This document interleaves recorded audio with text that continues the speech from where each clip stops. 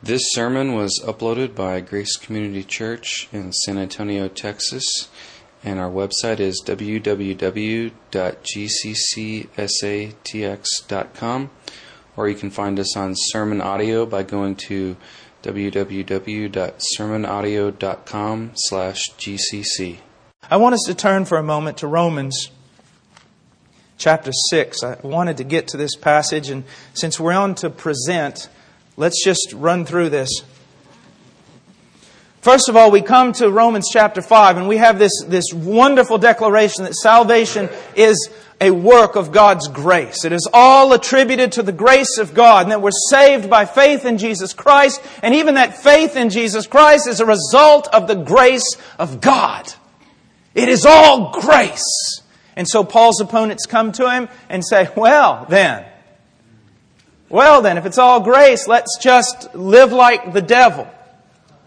If it's all grace, is that what you're saying, Paul? To all your converts? That it's all of grace. Therefore, live like the devil. And if you look in verse 1, he says, what shall we say then? Are we to continue in sin so that grace may increase? That was the argument laid against him. And do you want to know why?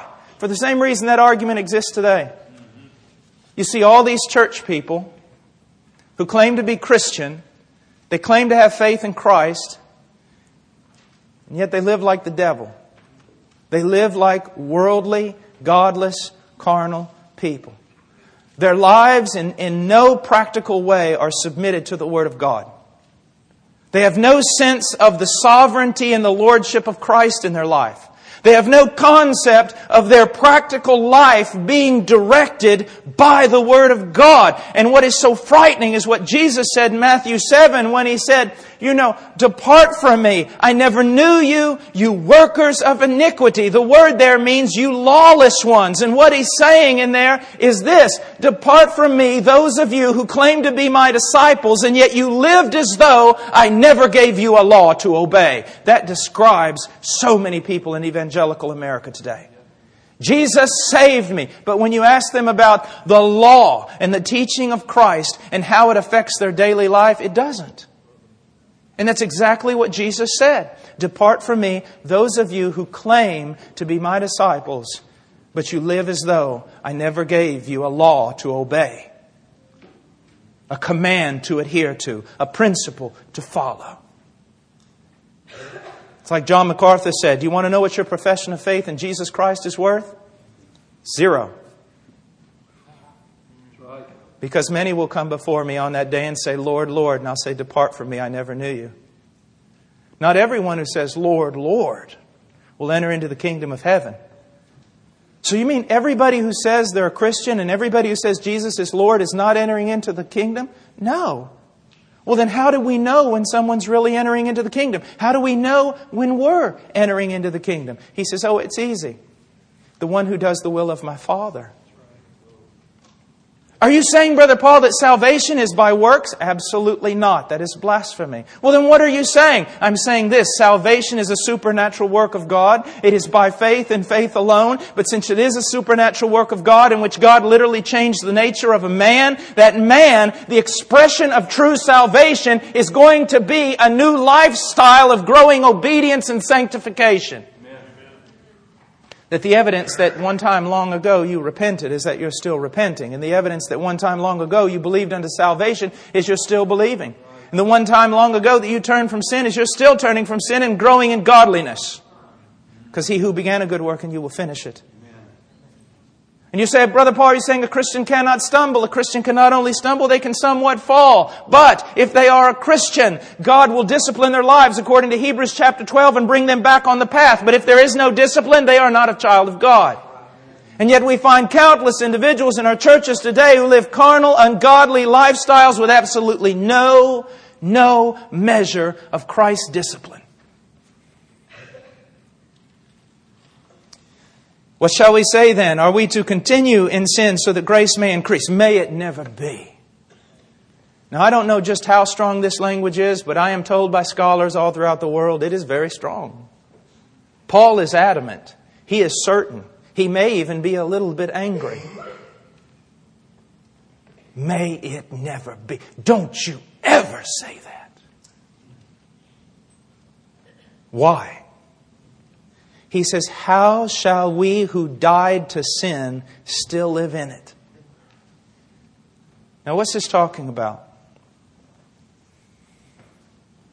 I believe that the first part of the book of Romans in chapter 6, the greater half of this is talking about a lost doctrine.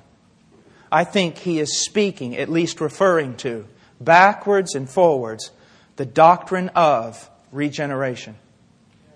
I truly do. Now, just listen to me. We're going to put on our thinking caps for a moment. I want you to look at what's been done to evangelical Christianity in America. Evangelism is all about decision. Decision. Make your decision. I made my decision. Hour of decision. Have you made your decision? You've got to make your decision for Christ. Salvation has come down to a man in the power of his own will, making a decision for Christ. It's almost like salvation is a decision to jump out of the line going to hell, to jump into the line going to heaven, and that's it.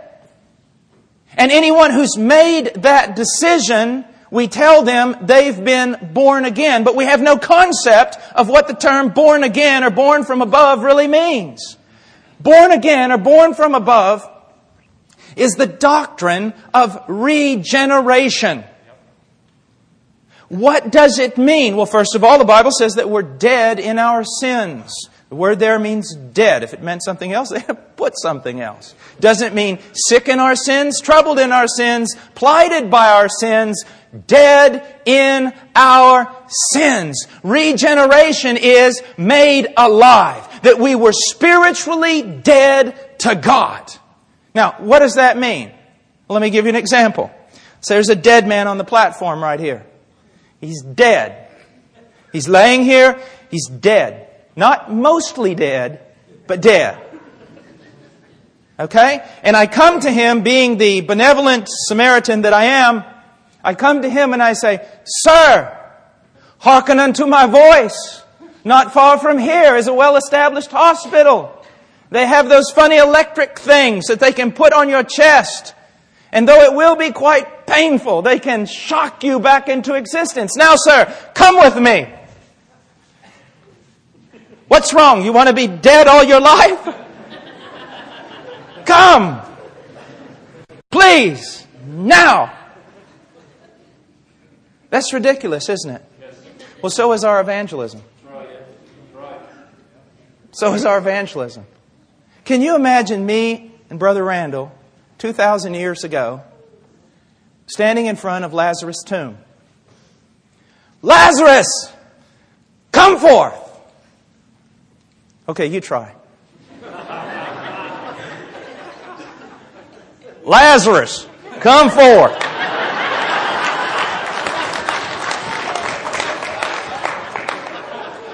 You try.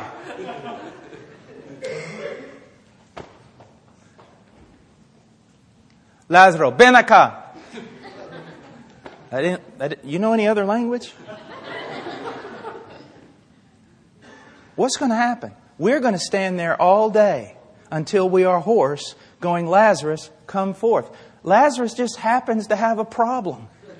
When you're dead, you can't hear anybody. Now, but think about this. Jesus comes up and goes, "Lazarus, come forth." There's still the problem. Jesus spoke. Whoopee! He spoke to a dead man. Dead men can't hear. So what you need to understand is when Jesus said, "Lazarus, come forth," He also imparted into Lazarus the life to stand up and hear.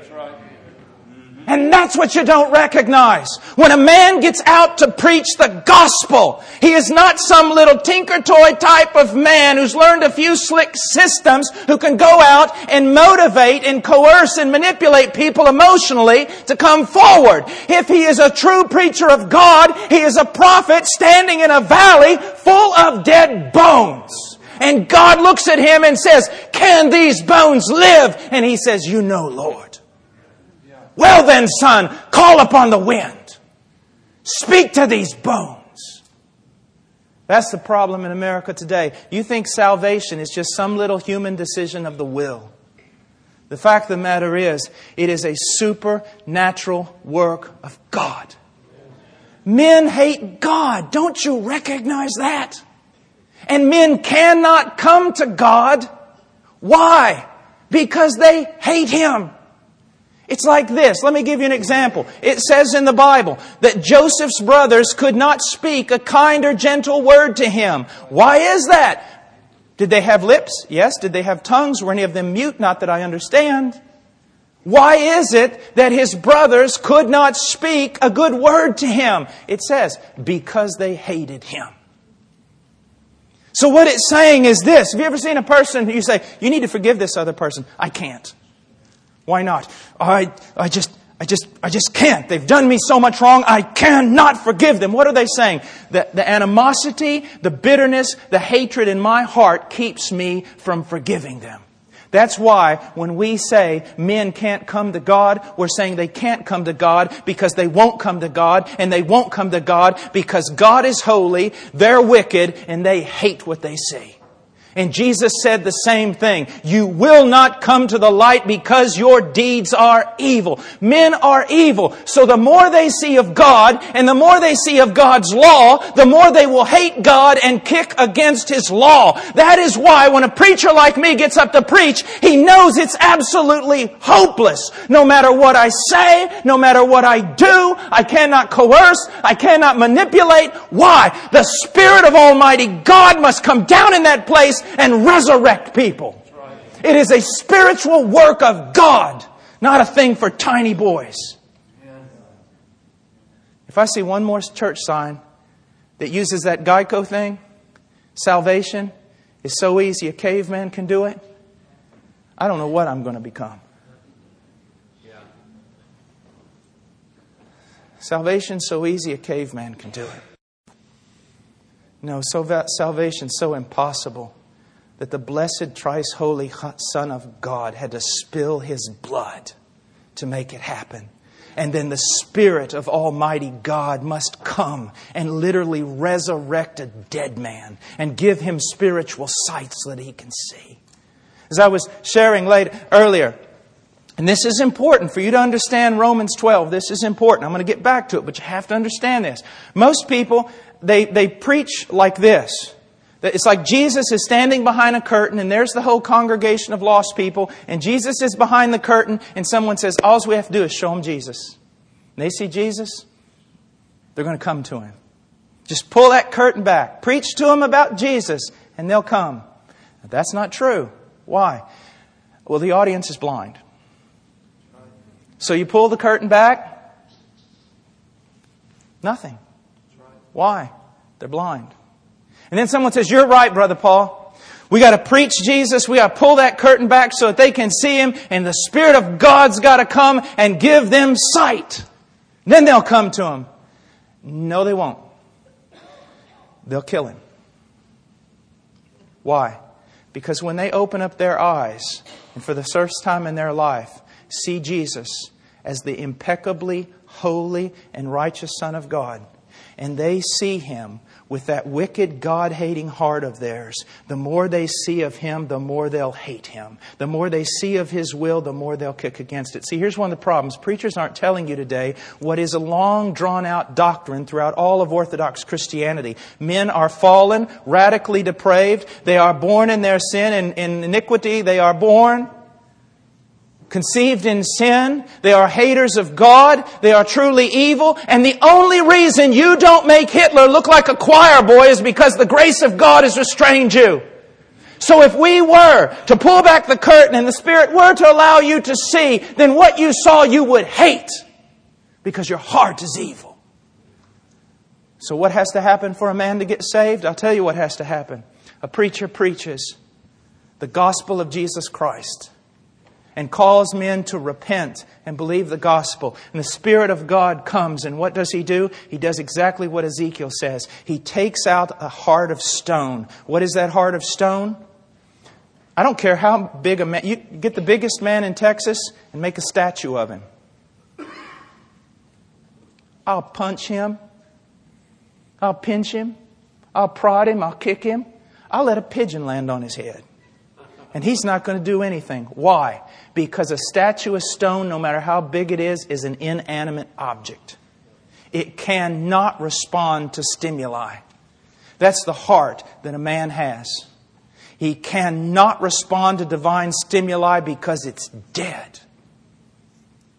But He says, I will take out your heart of stone and I will give you a heart of flesh. And what is flesh? Flesh, in this sense, is not talking about something bad. A heart of flesh is something that can respond to stimuli. I'm going to give you a heart that can see me, hear me. I'm going to recreate your heart in the image of God in true righteousness and true holiness. And I'm going to throw open your eyes. And the moment I open your eyes and you see my Son, my beautiful, precious, holy Son, you are going to be drawn to Him because that heart of yours has been changed. And that is why He is saying here, shall we sin so that grace may increase? And He says, no way. Why? Because although we were born with a sinful Adamic nature that drank down sin like it was water, even though we loved evil deeds and hated the light, in saving us, God made us new creatures. Salvation is not just a thing of the human will. It is a supernatural work of God, just like recreation. The Spirit of God hovered in the creating of the universe. The Spirit of God recreates a person who is genuinely born again. Makes them new, makes them different. How is it that you can be witnessing to a drunk? You can be witnessing to a guy who has done everything possible, who has no morality, no nothing. And all of a sudden, when you're witnessing to him, he sees Christ. He's broken over his sin. He comes running to Christ, and then he's absolutely just a different man. Did he just make a decision? The Spirit of God made him anew. Now, I'll give you the best illustration. I've been living in Alabama for a year, so I can use this illustration. Let's imagine that I have a plate of that barbecue I ate today. That was wonderful stuff. Wonderful plate of the finest food. Bucket of garbage. And we let a pig loose in the auditorium. I lived on a farm for many years. I know exactly where that pig's going. He's not going to eat barbecue. He's going to stick his head in this bucket of vomitous filth. He's going to plunge his head in there as deep as it can go. He's going to eat with all delight, and he is going to shake his little tail, and he's not going to worry about any of you seeing him. But if in 1 second I have the power to change that pig into a man, change his very nature, he is now a new creature. He isn't just a pig who decided to turn over a new leaf. He isn't a pig who's going to finishing school. He isn't a pig who's being discipled. He is a pig that supernaturally has been changed into something other than a pig. He's been changed into a man. And the moment he's changed into a man, there are some things that men simply by nature cannot eat. They can't do it. And so he throws his head out of that bucket. The very thing he was gobbling down with delight, he's now throwing it up with disgust. He runs out into the field. He's eating grass. He's doing whatever he can do to get this taste out of his mouth. And then finally, when he settles down, he turns around and looks at you, and he is so ashamed he can hardly bear it. That's right. I just described your conversion. That's right. Amen. You say, well, You've never been converted. That's your conversion. You see, it wasn't just a thing of will. It was a supernatural recreating work of Almighty God for His own glory to show how powerful He is. And that is why Paul says, no, the believer will never continue in sin that grace may abound. Why? Because he is a new creature. And that's what no one seems to understand anymore. A new creature. Now let's go on. Or do you not know that all of us who have been baptized unto Christ Jesus have been baptized unto His death? Now, it's debated back and forth. English scholars, American scholar, this scholar, that scholar. What does baptism refer to? I'm kind of old school. I simply believe it refers to baptism, to water baptism. That's my opinion, but it doesn't take the meaning of the text away which way you go. I do not believe that they're saved when they're baptized. I believe that what it's simply being demonstrated here is this, is that baptism is an external sign of an inward reality. Now, what happens? Do you not know that all of us who have been baptized unto Christ Jesus have been baptized unto His death? In baptism, He's taken under the water. He is being buried with Christ. He is taken under the water. He has died. It's an outward symbol of something that's already happened. The moment they were saved, they were regenerated, they were born again by the power of God. Their old man died. And a new man came to take his place. Or do you not know that all of us who have been baptized unto Christ have been baptized unto His death? The same way that Christ died, we died and we were buried. We really were. When Christ regenerated our hearts, when the Spirit regenerated our hearts, something really happened. When the Bible uses terminology like new creation, new creature, it's not poetry. It's not just saying, oh, that's nice, and we could say it this way in a song. No, it's what really happened. Ontologically, your very being changed. You became something new. That's why, for years, in my misery, in my drunkenness, in my self-centeredness, in everything that I was, and then sit there after doing terrible, foolish, and hurtful things to people, sit on the side of my bed and go, I'm never doing that again. How could I have done that? Why would I have done that? I've got to stop doing this, and make vow after vow. And yet, my buddies called that evening, and off we go again. Until one day someone shared the gospel with me. And what happened? It wasn't, I need to try to do what's right. I need to stop this. I need to turn over a new leaf. It was, I did that before? How could I have done that? Why would I do something like that? What's happened to me? Whoa. Come on, Paul, it's time to go. Let's party. What? No. Let me share with you something. You mark this down. This happens all the time, especially in the South. Preacher goes visit someone, hadn't been in church for 5 years. Goes visits him. Person sees the pastor coming. He's very polite. He's trained to be polite. After all, he's from the South. Opens that door. Come on in, pastor. You want some sweet tea? Pastor starts talking to him a while. After he talks to him for a while, he hangs his head down and goes, you're right, pastor. You're right. I just need to put this filthy stuff away. I just need to stop going all these places. And I need to lay aside this stuff, chasing this women and these women. And you're right. I just need to get right. I just need to get in church. I just need to do the right thing. That man is as lost as he can be. Because you know what he's saying? He's saying, you're right, pastor. I need to stop doing all the wicked things I love and start doing all the righteous things I hate in order to go to heaven. That's exactly what he's saying. You don't see a new creature there. No. You see someone. And that's one of the problems of the Christian life. Most Christians think the Christian life is struggling to be something you're not. It's not. It's being what you are now. A new creature.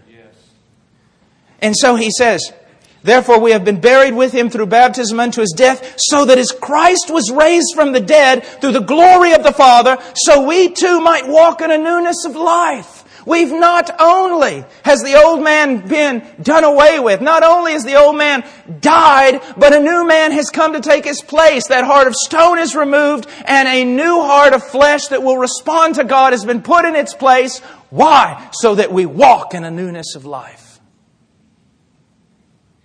Then he goes on. Knowing this. And let's go to verse 6. I can't go through. Knowing this, that our old self was crucified with Him. That's not a promise. That's a reality. Amen. He's not saying if you believe it and receive it, it'll be true. That's Keswick teaching, which has so influenced so many people. But what he's saying is this. It's a reality. If you truly are a believer, the old self was crucified with Him in order that the body of sin might be done away with, so that we would no longer be slaves to sin. It doesn't mean that believers will be perfect. As a matter of fact, anyone who comes to you saying they're a believer and they're perfect, they're not a believer according to 1 John chapter 1. Because one of the greatest evidences that someone truly is a believer is that they are sensitive to the sin in their life, and it leads them to repentance and confession.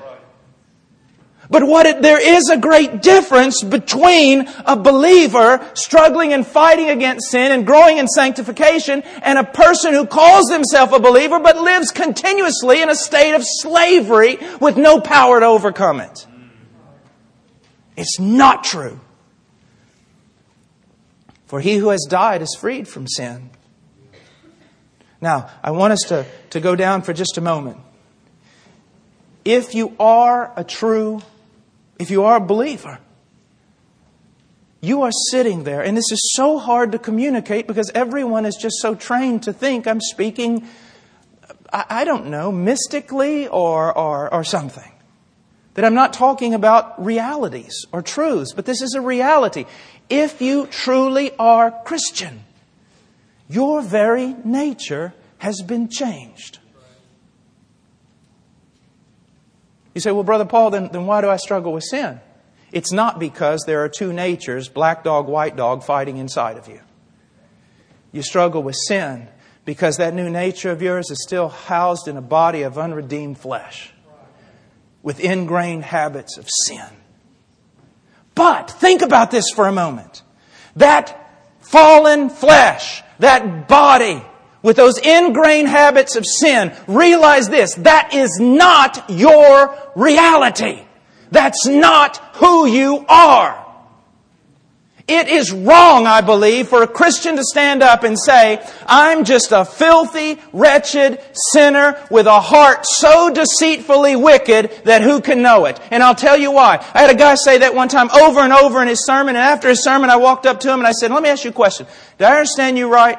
You are a rotten, filthy, wicked sinner, and your heart is so deceitfully wicked, who can know it? He said, yes. I said, just exactly what did God do to your heart when He regenerated it? I do not want to play down the struggle of sin in the believer's life or the power of the flesh. But I want you to know something. If you are a believer, the reality is this. You are a new creature.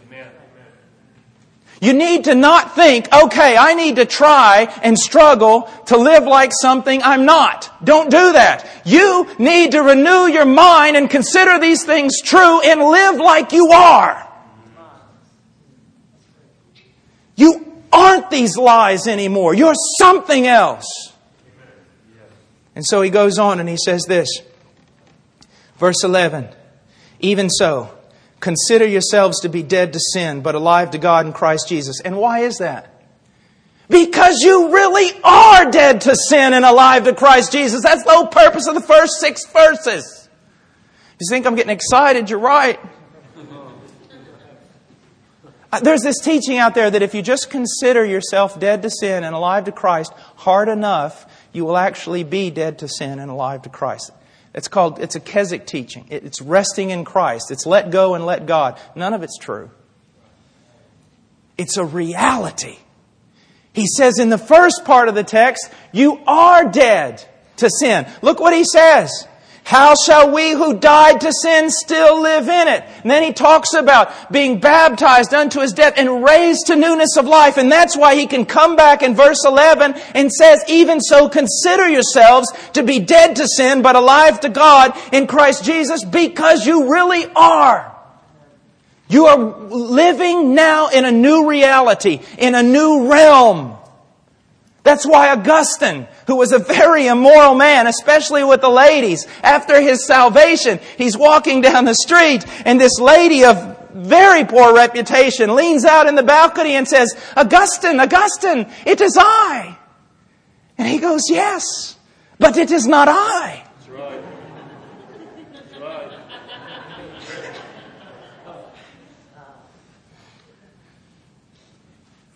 Even so, consider yourselves to be dead to sin, but alive to God in Christ Jesus. Therefore, do not let sin reign in your mortal body so that you obey its lust.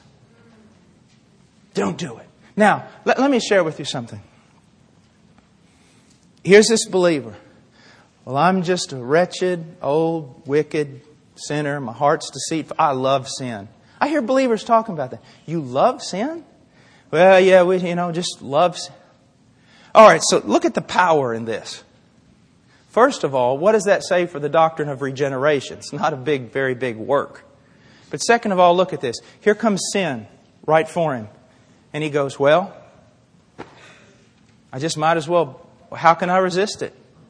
Be who I am. I'm still just a wretched old this and that. And, well, I still fight against this and no power to stand against it. But someone who understands, I believe, the doctrine of regeneration and sees sin marching down the aisle towards him, sees temptation marching down the aisle, stops and says, no. And I'll tell you why.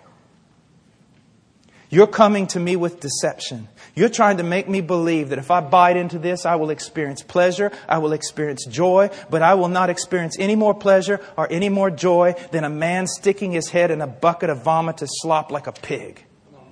I will not believe that. I am not that any longer. That's not who I am. I won't enjoy it. It won't bring me pleasure. Most people think the Christian life is this, denying yourself all these worldly pleasures so that you can get to heaven. But if you're a new creature, worldly pleasures are no longer a pleasure. You say, Brother Paul, can Christians be deceived? Yes, but it is a deception. When a Christian stops renewing their mind in the Word of God, when they stop hanging around other godly people and having iron sharpening iron, and they stop thinking godly thoughts and they begin influenced by the world, they can go over there and stick their head right in a bucket of sin and bite down. And the moment they do, they know they're wrong. They know it's sickening. Now they may continue to chomp for a while in their dullness, in their hardness of heart, in their confusion, but sooner or later they're going to vomit it up. Why? They are new creatures. They're new creatures. It's just like this. Let me set it before you. A man is lost. And he's going to work. He's late. It's raining outside. He's got books under his arm. They're all dropping out. He hasn't had breakfast. He's trying to get the doorknob open, and he's trying to rush out. And the moment he gets the door partway open, his wife goes, "Honey, could you take the trash out?" He spins around. And he goes, "Can't you see? I'm late for work. I got these books. I can't get the door open. I got to get to work. I got stuff to do. How come every time I'm walking out of here, you tell me to take the trash out?" And he jumps in his car, fully justified, drives to work, and he's just as happy as he can be.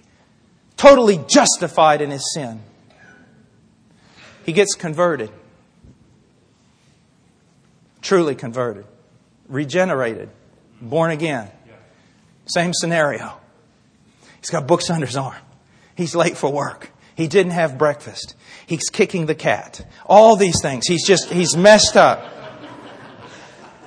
And he's walking out. He reaches out for the doorknob and his wife goes, "Honey, could you take the trash out?" He doesn't premeditate. He doesn't think. He doesn't, nothing. He does this.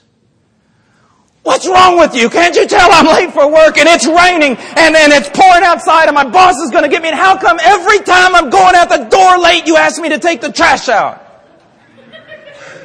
And you say, "Well, behold the power of God." What are you talking about, Brother Paul? I'll tell you what I'm talking about. And the moment he does it, it's like a knife just went through his heart. And maybe he walks out the door. And it's like he engulfed down a bucket of slop. And maybe in his stubbornness, he turns the car on. Maybe he makes it to his office. Maybe even makes it part way through the day, husbands. But finally, he can't stand it anymore. The Spirit is convicting him so heavily.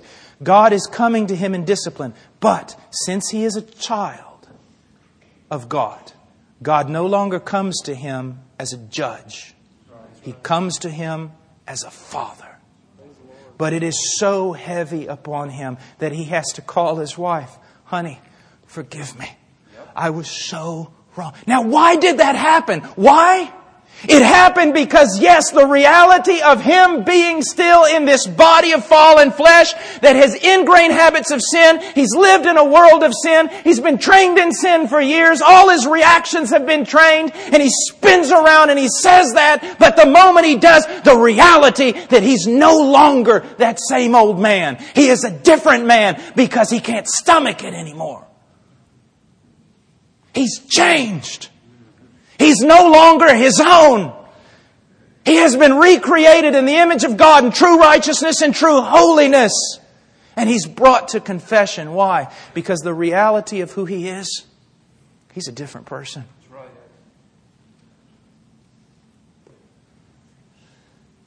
Now he says, even so, consider yourselves to be dead to sin, but alive to God in Christ Jesus. Now, what must he do?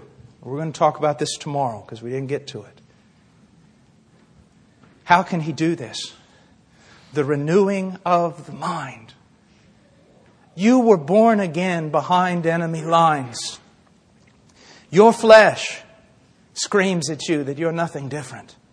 The world screams at you that you're nothing different. You're just some goof following a ghost from Nazareth. You're someone who's just a religious fanatic. They have no idea you have been born again by the very will and power of God. You're constantly bombarded, being convinced that you're not who you are. And preaching is so low with regard to conversion. And so many people are called Christians who live totally carnal lives that you're convinced that there's not that much power in the Christian life and it's okay to just live in sin because that's what everyone does. No! You need to hear from the Word of God over and over again. Your old man has died. It has been crucified. You have been risen with Christ. You are a new creature and been given the Holy Spirit.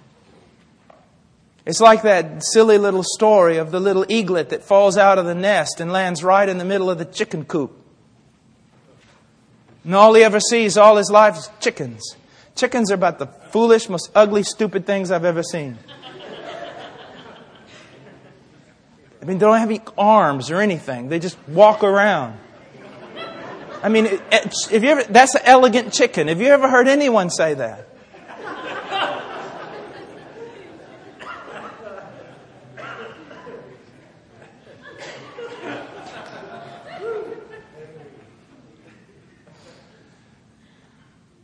So what does he do? He walks like a chicken. He acts like a chicken. He eats like a chicken.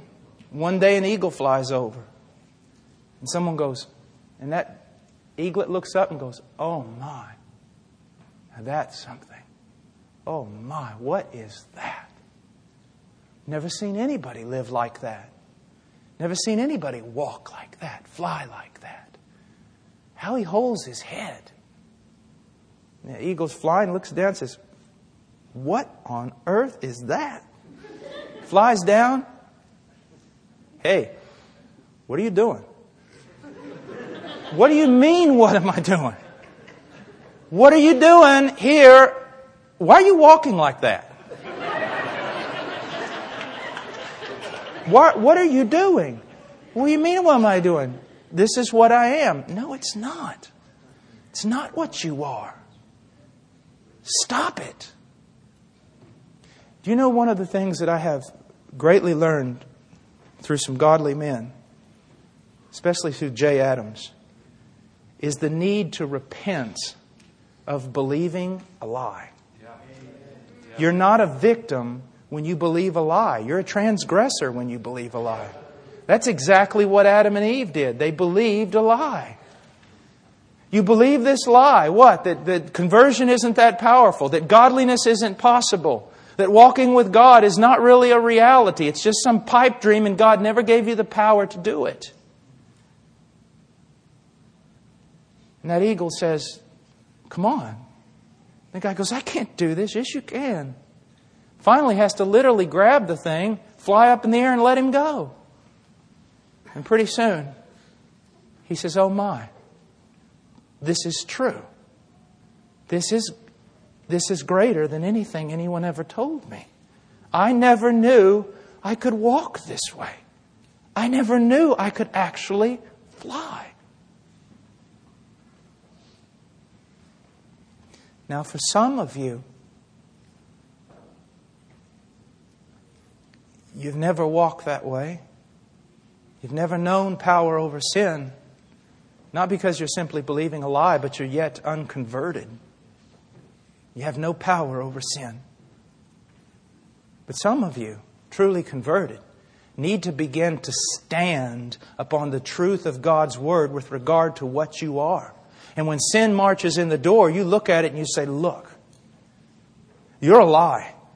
I have nothing to do with you, and you have nothing to do with me. And no, it's a lie. You don't have anything to offer me. And no, it won't even be pleasurable for a season. It won't be pleasurable at all. Because I've been recreated. And if I do believe your lie, it's going to hurt me. So he said, do that. And what should you do? He says, verse 13, do not go on presenting the members of your body to sin as instruments of unrighteousness. Stop doing it. What benefit, he's going to ask you later, did you get from these things? Absolutely nothing. It's just insane. I ask people, a guy will just save up all his, well, he doesn't save money. No one saves money anymore. He'll go in debt to buy this huge car to make him happy. And then after he does it, I'll say, what benefit did you derive from that? Because it begins to be like rot. No benefit. What benefit does anyone ever derive by living outside of the will of God? Absolutely nothing. And so he says, stop doing it. But I hear Christians go, I can't help it. This is who I am. No, it's not. You eaglet in a chicken farm? It's not. It's not who you are. And if it is who you are, you're not a Christian. If you're the type of person that says, well, I just love that old sin and I just love that, but, I need to do the right thing. You love it? No, you don't. Some of you don't love sin, and yet you say you love sin because that's the language you've been taught. Really? He says, stop it. Stop it. It's just like John 15. What an amazing passage. I am the vine. Now you need to try to be a branch. That's not what it says. I am the vine. You are the branch. You are a branch. So stop trying to be something else. You really are a branch. Now live like a branch. So he goes on, he says, just stop doing that. But present yourselves to God as those alive from the dead. Why? Why should we present ourselves to God as those alive from the dead? Because you're really alive from the dead. Yep. It's a reality. It's not a wish. It's not a hope. It's not a promise. It is what you are. You are alive from the dead. By the Spirit of God. There's only two realms. Christianity, the New Testament, just moves in two realms. That's all. That's it. You're either in the flesh, which is death, you're lost, or you're in the Spirit. You're either in Adam or you're in Christ. And it goes on and on and on and on. There's only two realms. So many people are confusing these things. You really are alive from the dead. So live like it. Don't try to be something you're not. Just be what you are. He says, but present yourselves to God as those alive from the dead and your members as instruments of righteousness to God. You cannot be happy in offering yourself to this world. You cannot be happy in offering yourselves to unrighteousness. Why? Because you are no longer an unrighteous creature. You are recreated in the image of God, in true righteousness and holiness. This is what He means. This is what He means in 8.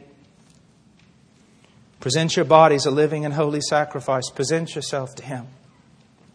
Now let me just go on one other thing. I want you to think about this for a moment. Present yourself to Him. Now, do you realize that it's absolutely one of the most amazing statements in the whole Bible? Present yourself to Him. Now, have you studied anything about God? Anything presented to Him is absolutely perfect. Not 99.9% perfect. Absolutely perfect. So how can you present yourself to Him? Because although you may be a dedicated Christian and walking with God and desiring to do His commands, you are like me. It is a battle. You sin. You must confess. We are a confessional people. We are a broken people. We take great confidence and joy in the fact that God looks at the one who is not perfect, but the one who is broken and contrite and trembles at His word. So how is it that we can present ourselves? A friend of mine, Michael Durham, when he's on a plane, he'll open up his Bible or something and someone will look at him. He'll start talking to him and they'll say, well, what do I got to do to go to heaven? And Michael just kind of look up. He's there looking at his Bible. He'll look up and goes, oh, that's easy. You just have to be absolutely morally perfect all the time, just like God. And he'll look back at his Bible. And the person will go, what? I was, I'm sorry. In order to be with God in heaven, you have to be absolutely morally perfect with absolutely no sin at all and just nothing but, what can I say? Almost infinite value in all your good works. You just have to be absolutely perfect. Well, let me put it this way. You just have to be absolutely righteous like God is righteous. He goes back looking at his Bible and find the person's going, hey, wait a minute. Nobody's like that. Yeah, you're right. Now can we talk? But here's what I want you to see, believer. In Christ, you are that. If you were not that, you couldn't even call Him Father. If you were not that, you would know nothing of His Spirit, of His presence. I'm not saying that when a believer becomes a Christian, they become perfectly righteous. What I am saying is this. When a person becomes a Christian, when they become a believer, Christ's righteousness is imputed to them. So that God now, you see, what you need to understand is Christ did not just die for you, Christ lived for you. He lived a perfect life for you. And He always, when He was living, He always heard, this is my beloved Son, in whom I am well pleased. He obeyed everything. He was always pleasing to the Father. And when you believed in Christ, all your sins were forgiven by virtue of the cross. But you were granted, you were declared, forensically, legally declared righteous before God in Christ. Amen. That's what you are now. Now, let me share with you. This comes from Charles Leiter, a dear friend of mine that's really helped me in this area. The man has two problems. He has two problems, and that's all. One, he's under the condemnation of sin. Two, he's under the power of sin. That's the only two problems man has. Under the condemnation of sin, he's under the power of sin. When Christ died for you on that tree and rose again from the dead, and then when you believed in Christ, the condemnation of sin, that problem was gone forever. Okay? You're righteous in Him. You're accepted in Him. God sees you as altogether lovely in Him. Not one spot or blemish, He says, in Him. So your condemnation problem was removed. But you don't just have a condemnation problem. Slavery to sin. So by faith you were justified, which took away the problem of condemnation before God. But regeneration took care of the problem of the power of sin in your life. Those two things. And a lot of guys get off balance because they have such a low view of regeneration. When Christ died for me and I believed in Him, I was justified in Christ through His death on that tree, through His perfect life, His righteousness imputed to me. I stand before God now, and there is therefore now no condemnation. But also, I am no longer a slave to sin because the Holy Spirit has regenerated my heart, regenerated my life. I have a new nature, and I walk in newness of life. So both of those problems now have been taken care of. Now, it's not to deny that there's a struggle with sin. But there's a difference between struggle with sin and slavery to sin. Yes. Let me put it this way, and I'm going to end with this. He says, shall we continue in sin, that grace may abound? Again, this comes from, I'm almost preaching everything I've been taught from Brother Leiter. Let me give you an illustration that he gave me a long time ago. He was a physics major. I mean, his head is about that big. He is so brilliant. It's unbelievable. And I'm glad that this is not well, it is on TV. No, it's not on TV. We're sending it to him. Charles, your head's not really that big. It's just this big. No. But he said, imagine this, Paul, for a moment. Okay, imagine this. This really happened to him. He walked into class. It was the last semester in physics. It was the Weider course. It was, the professor's last name was like Bin Laden or something. It was the most difficult course in the face of the earth. And he walks in there with 5 other physics majors, and they sit down, and they're trembling. The professor walks in, looks at him, says, you men, you've been through all the courses in physics in this university, and if you've gotten this far, it means you've done well. You all have an A. Now let's just enjoy the material. Now Charles said, now let's just change the scenario for a moment. We have these 5 physics guys who love physics. I mean, they love it. They eat this stuff, drink it, they talk about it. They're physics guys. That's what they love. There's 5 math majors in there also. They hate physics. They hate it, but they've got to take the course. So the professor walks in and he says, all right, everyone has an A in the course. Let's just enjoy the material. Now these 5 physics guys, they go, we got an A? You mean we can just study this stuff for fun? You mean we can just